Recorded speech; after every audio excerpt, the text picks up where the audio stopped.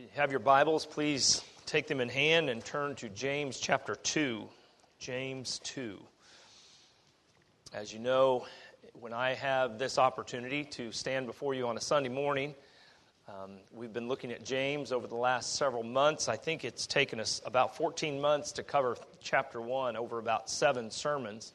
We're going to accelerate the pace a little bit and try to get about halfway through chapter 2, as it seems like a unit that deals with the sin of partiality. I've said pretty much every time I've come before you as we've looked at this book that James deals with a wide variety of issues on the Christian life, and it does.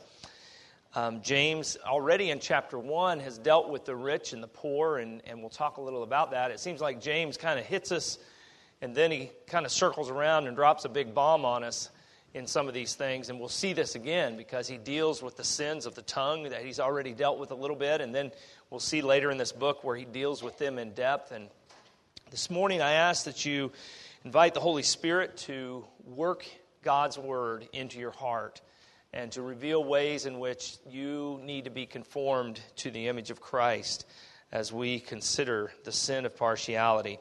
I want us to look at this under 3 headings. Verses 1 to 4, we see a warning as he describes a situation that likely happened within the church.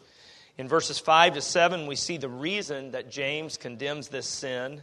And then finally, in verses 8 to 13, we see how the sin violates the law of love that is given to us in Scripture. The warning, the reason, and the law. So let us look to God's Word, but before we do, let us pause and ask His blessing upon the reading and the preaching of His Word. Let us pray. Lord God, we are humbled as we think about ourselves in light of your law. We thank you that it is a gracious law, that it was obeyed and fulfilled by Christ. And yet, Lord, as your people and as your children, we want to obey your law. And Lord, I pray that as we consider this text, that we might sit under its authority, that you, by your Holy Spirit, would work it into our hearts and change us. Lord, make us better believers, Lord, not because of our own effort, but because of the grace that is ours in Jesus Christ. And Lord, may the words of my mouth and the meditation of all of our hearts, Lord, be acceptable in thy sight, O Lord, our rock and our Redeemer. Amen. James chapter 2, verse 1. My brothers, show no partiality as you hold the faith in our Lord Jesus Christ, the Lord of glory. For if a man wearing a gold ring and fine clothing comes into your assembly, and a poor man in shabby clothing also comes in, and if you pay attention to the one who wears the fine clothing and say, you sit here in a good place, while you say to the poor man, you stand over there, or sit down at my feet, have you not then made distinctions among yourselves and become judges with evil thoughts? Listen, my beloved brothers, has not God chosen those who are poor in the world to be rich in faith and heirs of the kingdom, which he has promised to those who love him? But you have dishonored the poor man. Are not the rich the ones who oppress you and the ones who drag you into court? Are they not the ones who blaspheme the honorable name by which you are called? If you really fulfill the royal law according to Scripture, you will love your neighbor as yourself. You are doing well. But if you show partiality, you are committing sin and are convicted by the law as transgressors. For whoever keeps the whole law but fails in one point has become guilty of all of it. For he who said, do not commit adultery, also said, do not murder. If you do not commit adultery but do murder, you have become a transgressor of the law. So speak and act as those who are to be judged under the law of liberty. For judgment is without mercy to one who has shown no mercy. Mercy triumphs over judgment. Amen. And we praise God that he has spoken to us in his holy and inerrant word. Imagine with me that you are a greeter. We have greeters that stand out here and try to greet folks as they come in. But imagine you are fulfilling that role on a Sunday morning and you see a very nice car roll up, maybe a luxury sedan, and a tall, muscular man gets out in a very nice suit, and he opens the door for his wife, and she gets out, and they begin making their way across the parking lot in. And you notice a very big diamond on the ring of the lady, and you notice a big gold ring on the hand of the man, and your thoughts are are going and you think, wow, this guy looks familiar. Maybe I know him. Maybe he's a professional sports player. I wonder what brings him our way. Maybe they moved to Katy. Maybe they're going to join the church. Maybe we'll get that sanctuary after all if he joins. Who knows? And then you hardly notice, and maybe you wouldn't have noticed were it not for the smell that came in and accompanied the poor man in shabby clothing. He doesn't come up in a luxury car, but on a bicycle that looks like it maybe was picked up alongside the road as it was left out for the trash day. He comes in and your eyes tend to divert away from him, hoping maybe he won't see you. Maybe he'll just slip in unnoticed and you won't have to really greet him because he's just really not somebody that you are naturally drawn to. So what do? Well, I really don't think that would likely happen here because Christ Church is a place that I think rightly tries to welcome people of all classes, of all ethnicities. You look around and it's wonderful to see people of varying colors and classes here among us, worshiping God as God's people, as one people together. I don't think you would probably ignore that man in the shabby clothes. But James gives us, in these opening verses, a situation very much like what I described and tried to update and personalize for us.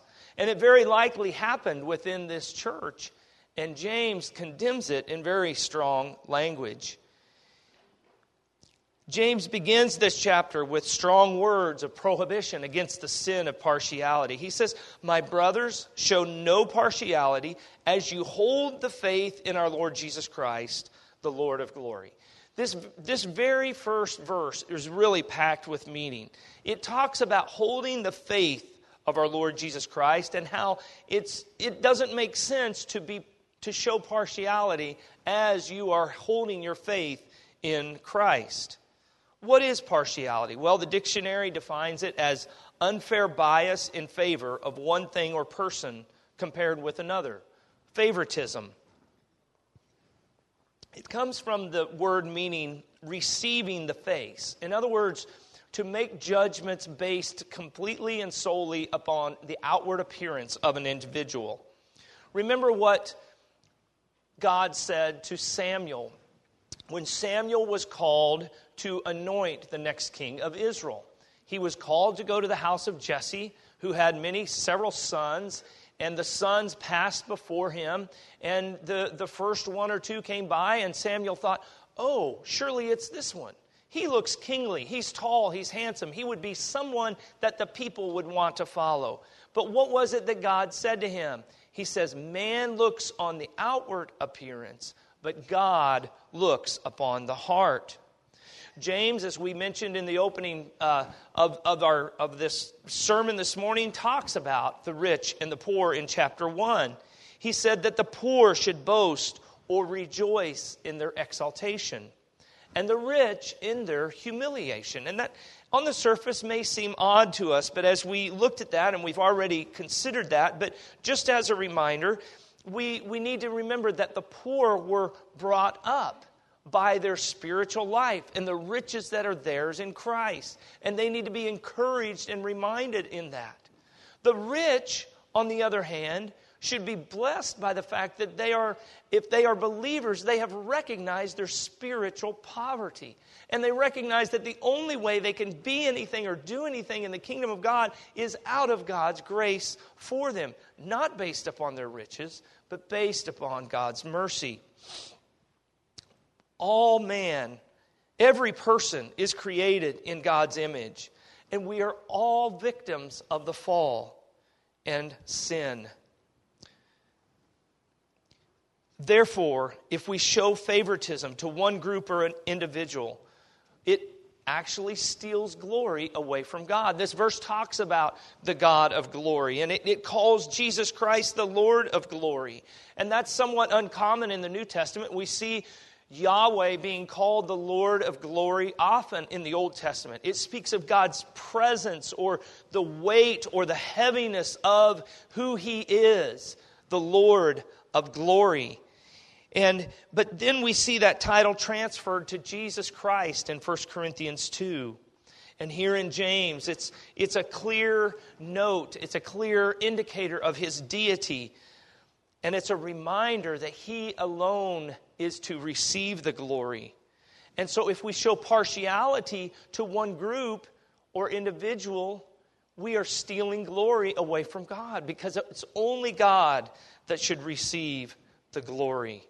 So what is this scenario? Well, it is, as he says, a rich man comes in, a poor man comes in. The rich man is given the place of prominence, and the poor man is dishonored and cast aside and given a place on the floor, basically, a place to sit there. But it seems that the people of this church, and it is a church, it calls it an assembly, it seems that they know nothing else about these two individuals other than what is apparent on the outside. And James says that by doing this, they have discriminated among themselves and become judges with evil thoughts. He asks that as a question, but he expects a positive response, and that is a condemnation against them. That's what they have done.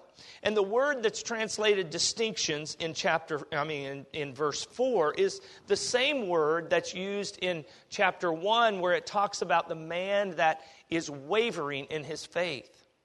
And I think what James is drawing us to as we look at those two words, that the distinctions that is being made between the rich and the poor when they come into the doors of this church show the wavering faith of the Christians within that church. And I think we need to be careful to consider in our own hearts how we make such distinctions based upon simply an outward appearance, whether that is class or color or ethnicity. We are all in need of God's grace.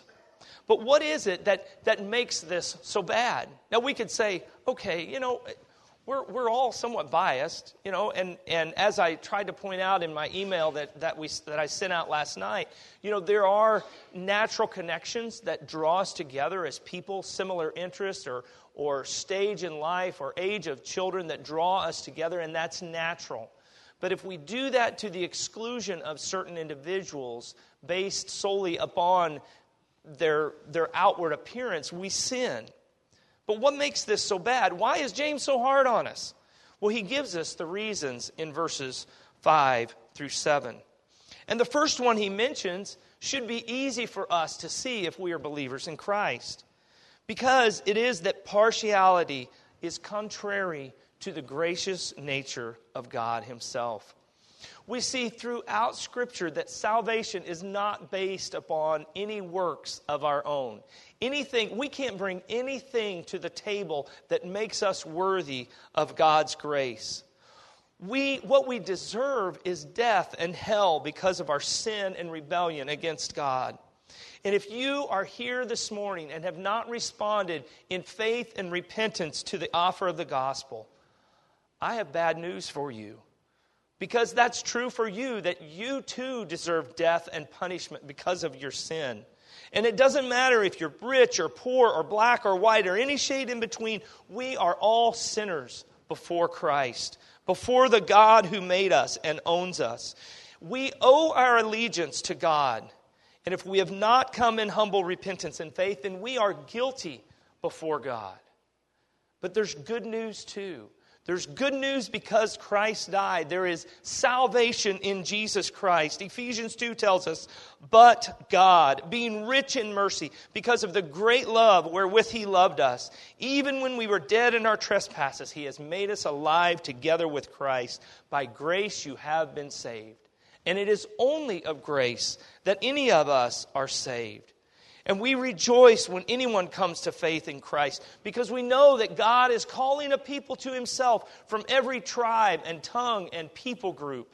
And that is what one of the beautiful things about the church is that God is bringing people together from all these different backgrounds to glorify Himself. When we see our sin and the sovereignty and mercy of God in our salvation, we should be humbled, knowing how undeserving we are. And we know this is true for every person who ever has or will come to faith. partiality is contrary to the gracious character of God. I want to pause here and just interject that so often we have blind spots. And you look in the past at the church and you think about certain things that the church has condoned or allowed that you think you don't understand how that could be. One of which is slavery, as I think about the American Christian church. And so while I hope that there's nothing in our day that's as glaringly sinful as that, yet I think we all need to recognize that we can have blind spots. I recognize that one of the many things that was a blessing to me as I went through seminary was the opportunity to get to know other men and women unlike me that God had called there. And I want to encourage you that if you find it difficult to empathize with people of other ethnicities or people unlike you, get to know them. There was a family and because we had a large family in seminary, the admissions office would often call me and say, hey, I've got this other family that has several kids, and they would kind of like to talk to you about what the seminary experience is like for you, because I hope I was an encouragement to them, and we were always eager to do that. And there was one couple, an African-American family, and a couple and their kids that came to us, and they ended up coming, and we developed a friendship with them. And as we got to know this couple, I realized that they suffered in ways that I never realized and never thought about. And they suffered in categories that I didn't have. The wife, her brother was murdered, and I think about that, and I don't know if any of that, if that has come close to your family, but I've been blessed that it hasn't come close to mine. And I think I can only seek to feel into that situation because I've never encountered that kind of thing. And so I went to seminary in Jackson, Mississippi, a place where the scars of racism still are very evident and run deep, and there's still a lot of hurt and pain over that. And that I was blessed to grow up in the Midwest, but as I came there and began to see the effects of the sin of racism upon an area and a region and a people, it's troubling. And I would encourage you, just as an aside, to get to know people that aren't like you. It's difficult. It's hard. I still struggle with it. And there's people even within our own church that I need to get to know better, and I need to hear your stories. But sit down, listen to each other's stories, hear people's pain and the struggle that they've been through, and get to know them. And this, you can see that as you receive the grace of God, the sins of partiality and racism and bias can melt away as you recognize what God has done and how God is building His church. That was another thing as that has been a blessing to me as I've been able to go on missions trip and realize that the church is so much bigger than the church that I knew growing up. I was blessed to grow up in the church, but God is building a people, a church, for Himself, for His glory, from every tribe, tongue, and nation. What a blessing that is. Secondly, we should see that partiality, the sin of partiality, dishonors those that we are called to love and help. God expresses His care and concern for the poor throughout His Word. We see it in Deuteronomy 10, where God speaks as that He loves the sojourner, and executes justice for the fatherless. In Deuteronomy 15, he gives admonition to the Israelites of how they should care for their brothers that are poor. And often in Old Testament scriptures, it's talking more of caring for the poor within the covenant community. And I think as God's people, and I think that many of us understand this, that our first responsibility is to those within the church, the covenant community. But yet Jesus takes that idea, as he does with so much of God's law, and extends it and applies it in ways that his hearers did not expect. When he told the story of the Good Samaritan, what we call the Good Samaritan, what was it? It was a Jewish man that was traveling. Thieves jumped on him and stripped him of his clothes and his possessions and left him for dead. And the priest came by and went on the other side of the road. The Levite came by and went on the other side of the road. And who was it that stopped and helped? It was the Samaritan. It was the one that wasn't expected to show compassion upon a Jewish person. And Jesus asked his hearers, he said, who was the true neighbor to this man? And they said, it was the man that had mercy. It was the man that had mercy. That's how you were a good neighbor, is through the mercy that you show to those around you, even to those that are unlike you. Jesus said in Luke that he came to proclaim good news to the poor. And often in his time upon the earth, he identified more with the poor than he did the rich. He didn't have a place to lay his head at times. He lived with other people. In some ways, he was almost like a homeless person because he stayed in the home of Peter, and he stayed even outdoors at times. And so we see that Scripture challenges us and pushes us towards compassion, towards active compassion for the poor. God does not exclude the rich, but it's clear that the way of the world is to exalt the rich, and the typical way of God is to use the things and the people that the world thinks are poor and foolish to bring him glory. Some would wrongly read James as saying that salvation is only for the poor. But Scripture is clear that salvation is for whomever believes and places their faith in Christ alone for salvation, no matter their status or position in society. But God delights to give His grace to those whom the world has cast aside, and upon those who most greatly see their need for Him, because it is often those who are poor in material possessions who can more easily see their spiritual poverty and their need for Christ. And James is calling us to identify with these individuals and to recognize God's methods and see that God is glorified to give the riches of faith to the poor and make them heirs of His eternal kingdom. Thirdly, James gives as his reason is that partiality honors those who dishonor God. And we can't say categorically that the rich always dishonor God. That's not true. God called rich people to Himself. We know men like Abraham and Job were well off in the ways of the world. They were men of influence and wealth and power. But yet, in this situation, it was the rich who were oppressing the righteous. They were dragging them into court and even going so far as to blaspheme the name of Christ. And why in the world would the church want to impress these people? It seems so illogical. It's almost silly. Why would they want to impress those who are oppressing them? But before we look too hard down our noses at these first century believers, consider the ways how many in the church fawn over celebrities in our own century. What about you? Are you idolizing individuals that are really blasphemers? Those who blaspheme the name of Christ, whose name you carry? James is telling his readers and us that partiality is antithetical to the gracious character of God. It dishonors the poor that we are called to love.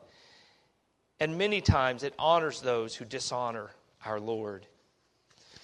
And finally, we see this section on the law. James ends on the law, and in these last 6 verses, the law is mentioned in 5 of those 6 verses. And James is telling us that there's no small sins. We might say, James, why are you so hard about this partiality? And I'll confess, I kind of didn't like to title a sermon, The Sin of Partiality. But James calls it that, and he calls us out on it. And lest we think that it's a minor sin, James has something to teach us about God's law. And he does that in our final section. He first calls it the royal law, which is kind of odd in some ways. We don't see that term used in Scripture, and I think it may be the only place that it's called that. But when we think of royalty, we have to think of the king. Christ came proclaiming the kingdom of God, and where the kingdom is, where the king is. So the royal law is that which comes from the king. The royal law is the sum of God's law as it is interpreted by King Jesus. James speaks of it as being the love of one's neighbor.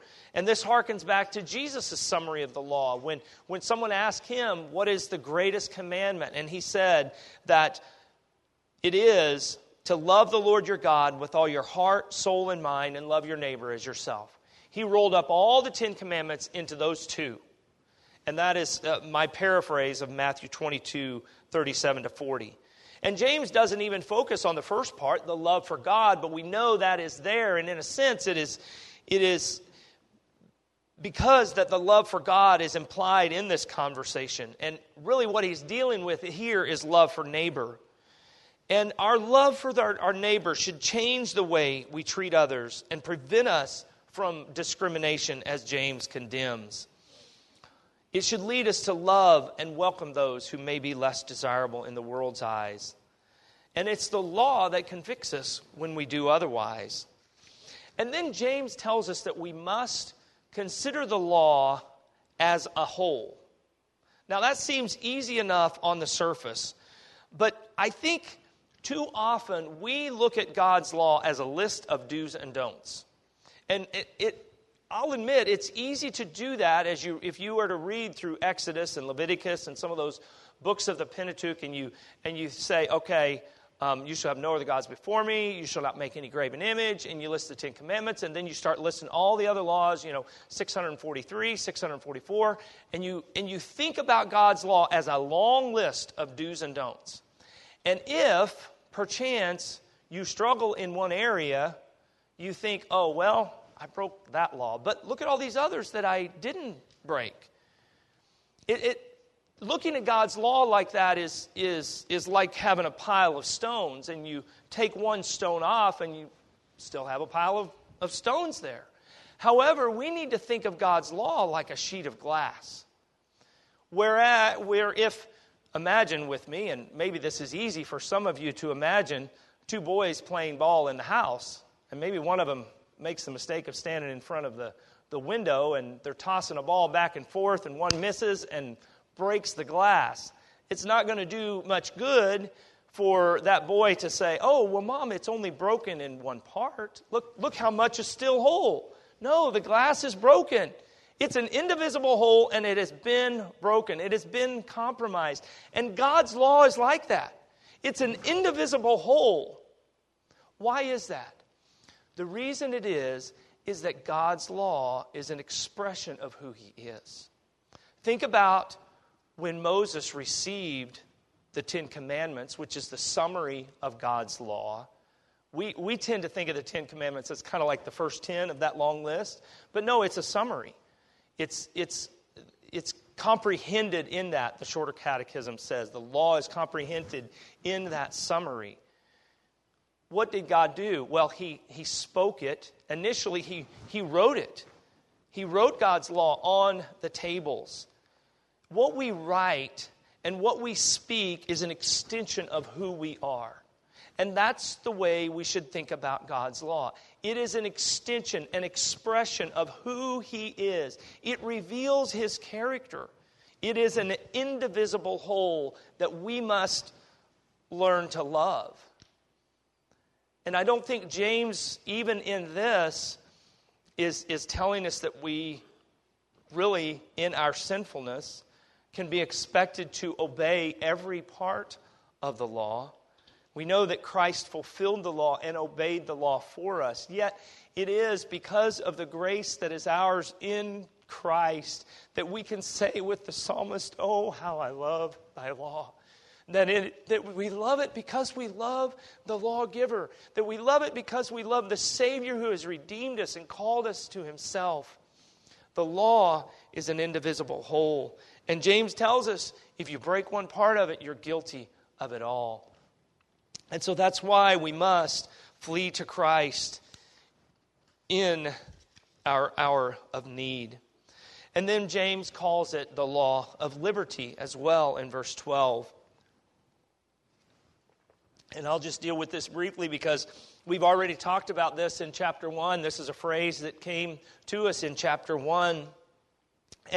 But we need to also think of God's law not just as an indivisible whole and as an expression of God's character, but as a law of liberty.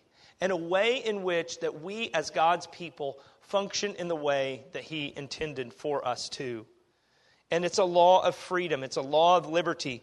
Because freedom doesn't mean the absence of all restraint, but the presence of the right kind of restraint.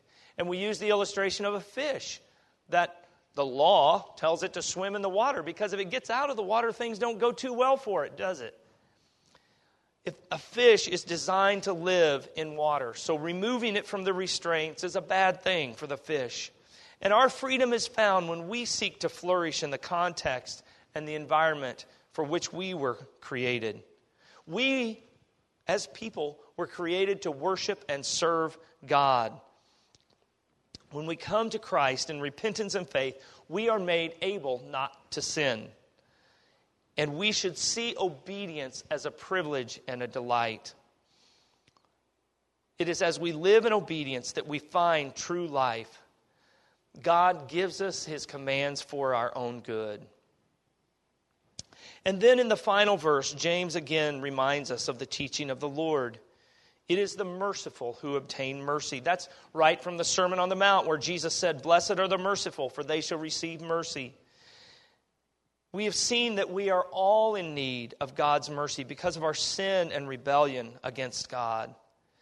And James is reminding us of what the Lord Jesus said, that if we have received God's mercy, we should be merciful people. Christ illustrated this for us in the parable of the unjust servant who had been forgiven this huge, ginormous debt. And then he took his fellow servant by the throat and said, "Pay me what you owe," when it was just minuscule in comparison. And then what did the people that hear it wanted to do? What did they want to do? They wanted to cast that servant out. They wanted him to receive a severe penalty for his injustice. And Jesus is saying that those who are forgiven, forgive. Those who have been shown mercy, show mercy to others. And that's why the sin of partiality should be so far from us as God's people. We have been shown great mercy. And that should flow naturally from believers. People who have received mercy show it to others, and mercy triumphs over judgment. This can only be true because of the ultimate act of mercy done by our Lord Jesus upon the cross. The Apostle Paul reminds us that for our sakes, Christ became poor, so that we could be rich through His poverty. He took on flesh. He humbled Himself, and His ultimate humiliation was upon the cross, where He was mocked and scorned and spat upon as He bled and suffered and died for my sins and yours. But Scripture tells us that His death was also His glorification, because the Father glorified Him in a special way in that moment. And it was this act of mercy that allows us to escape the judgment of God against our sin.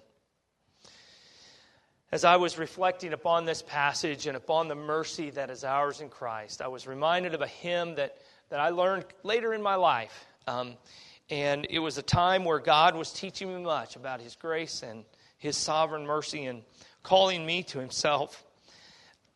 And I just want to close with the words of this hymn. It's called "Hail Sovereign Love." I don't know if you know it or not, but I won't try to sing it, but I want to read it to you. Hail, sovereign love, that first began the scheme to rescue fallen man. Hail, matchless, free, eternal grace that gave my soul a hiding place. Against the God who rules the sky, I fought with hand uplifted high, despised the mention of His grace, too proud to seek a hiding place. Enwrapped in thick Egyptian night and fond of darkness more than light, madly I ran the sinful race, secure without a hiding place. But thus the eternal counsel ran, Almighty love, arrest that man. I felt the arrows of distress and found I had no hiding place. Indignant justice stood in view. To Sinai's mount I flew. But justice cried with frowning face, this mountain is no hiding place. Ere long a heavenly voice I heard, and mercy's angel form appeared, who led me on with gentle pace to Jesus Christ, my hiding place. On him almighty vengeance fell, that must have sunk a world to hell. He bore it for a chosen race, and thus became their hiding place. Should storms of sevenfold vengeance roll and shake this earth from pole to pole, no flaming bolt can daunt my face, for Jesus is my hiding place. A few more rolling suns at most shall land me safe on heaven's coast. There I shall sing the song of grace to Jesus Christ, my hiding place. If you are outside of Christ, there is refuge in him. And I invite you to come in repentance and faith. And saints of God, it is as we recognize and realize our own utter inability, our own utter sickness and death in sin, that we can love each other and love others properly, recognizing the mercy that has been shown to us. So I invite you to reflect upon the mercy that is yours in Christ and show that mercy to others of all classes and colors and types of people. Let us pray.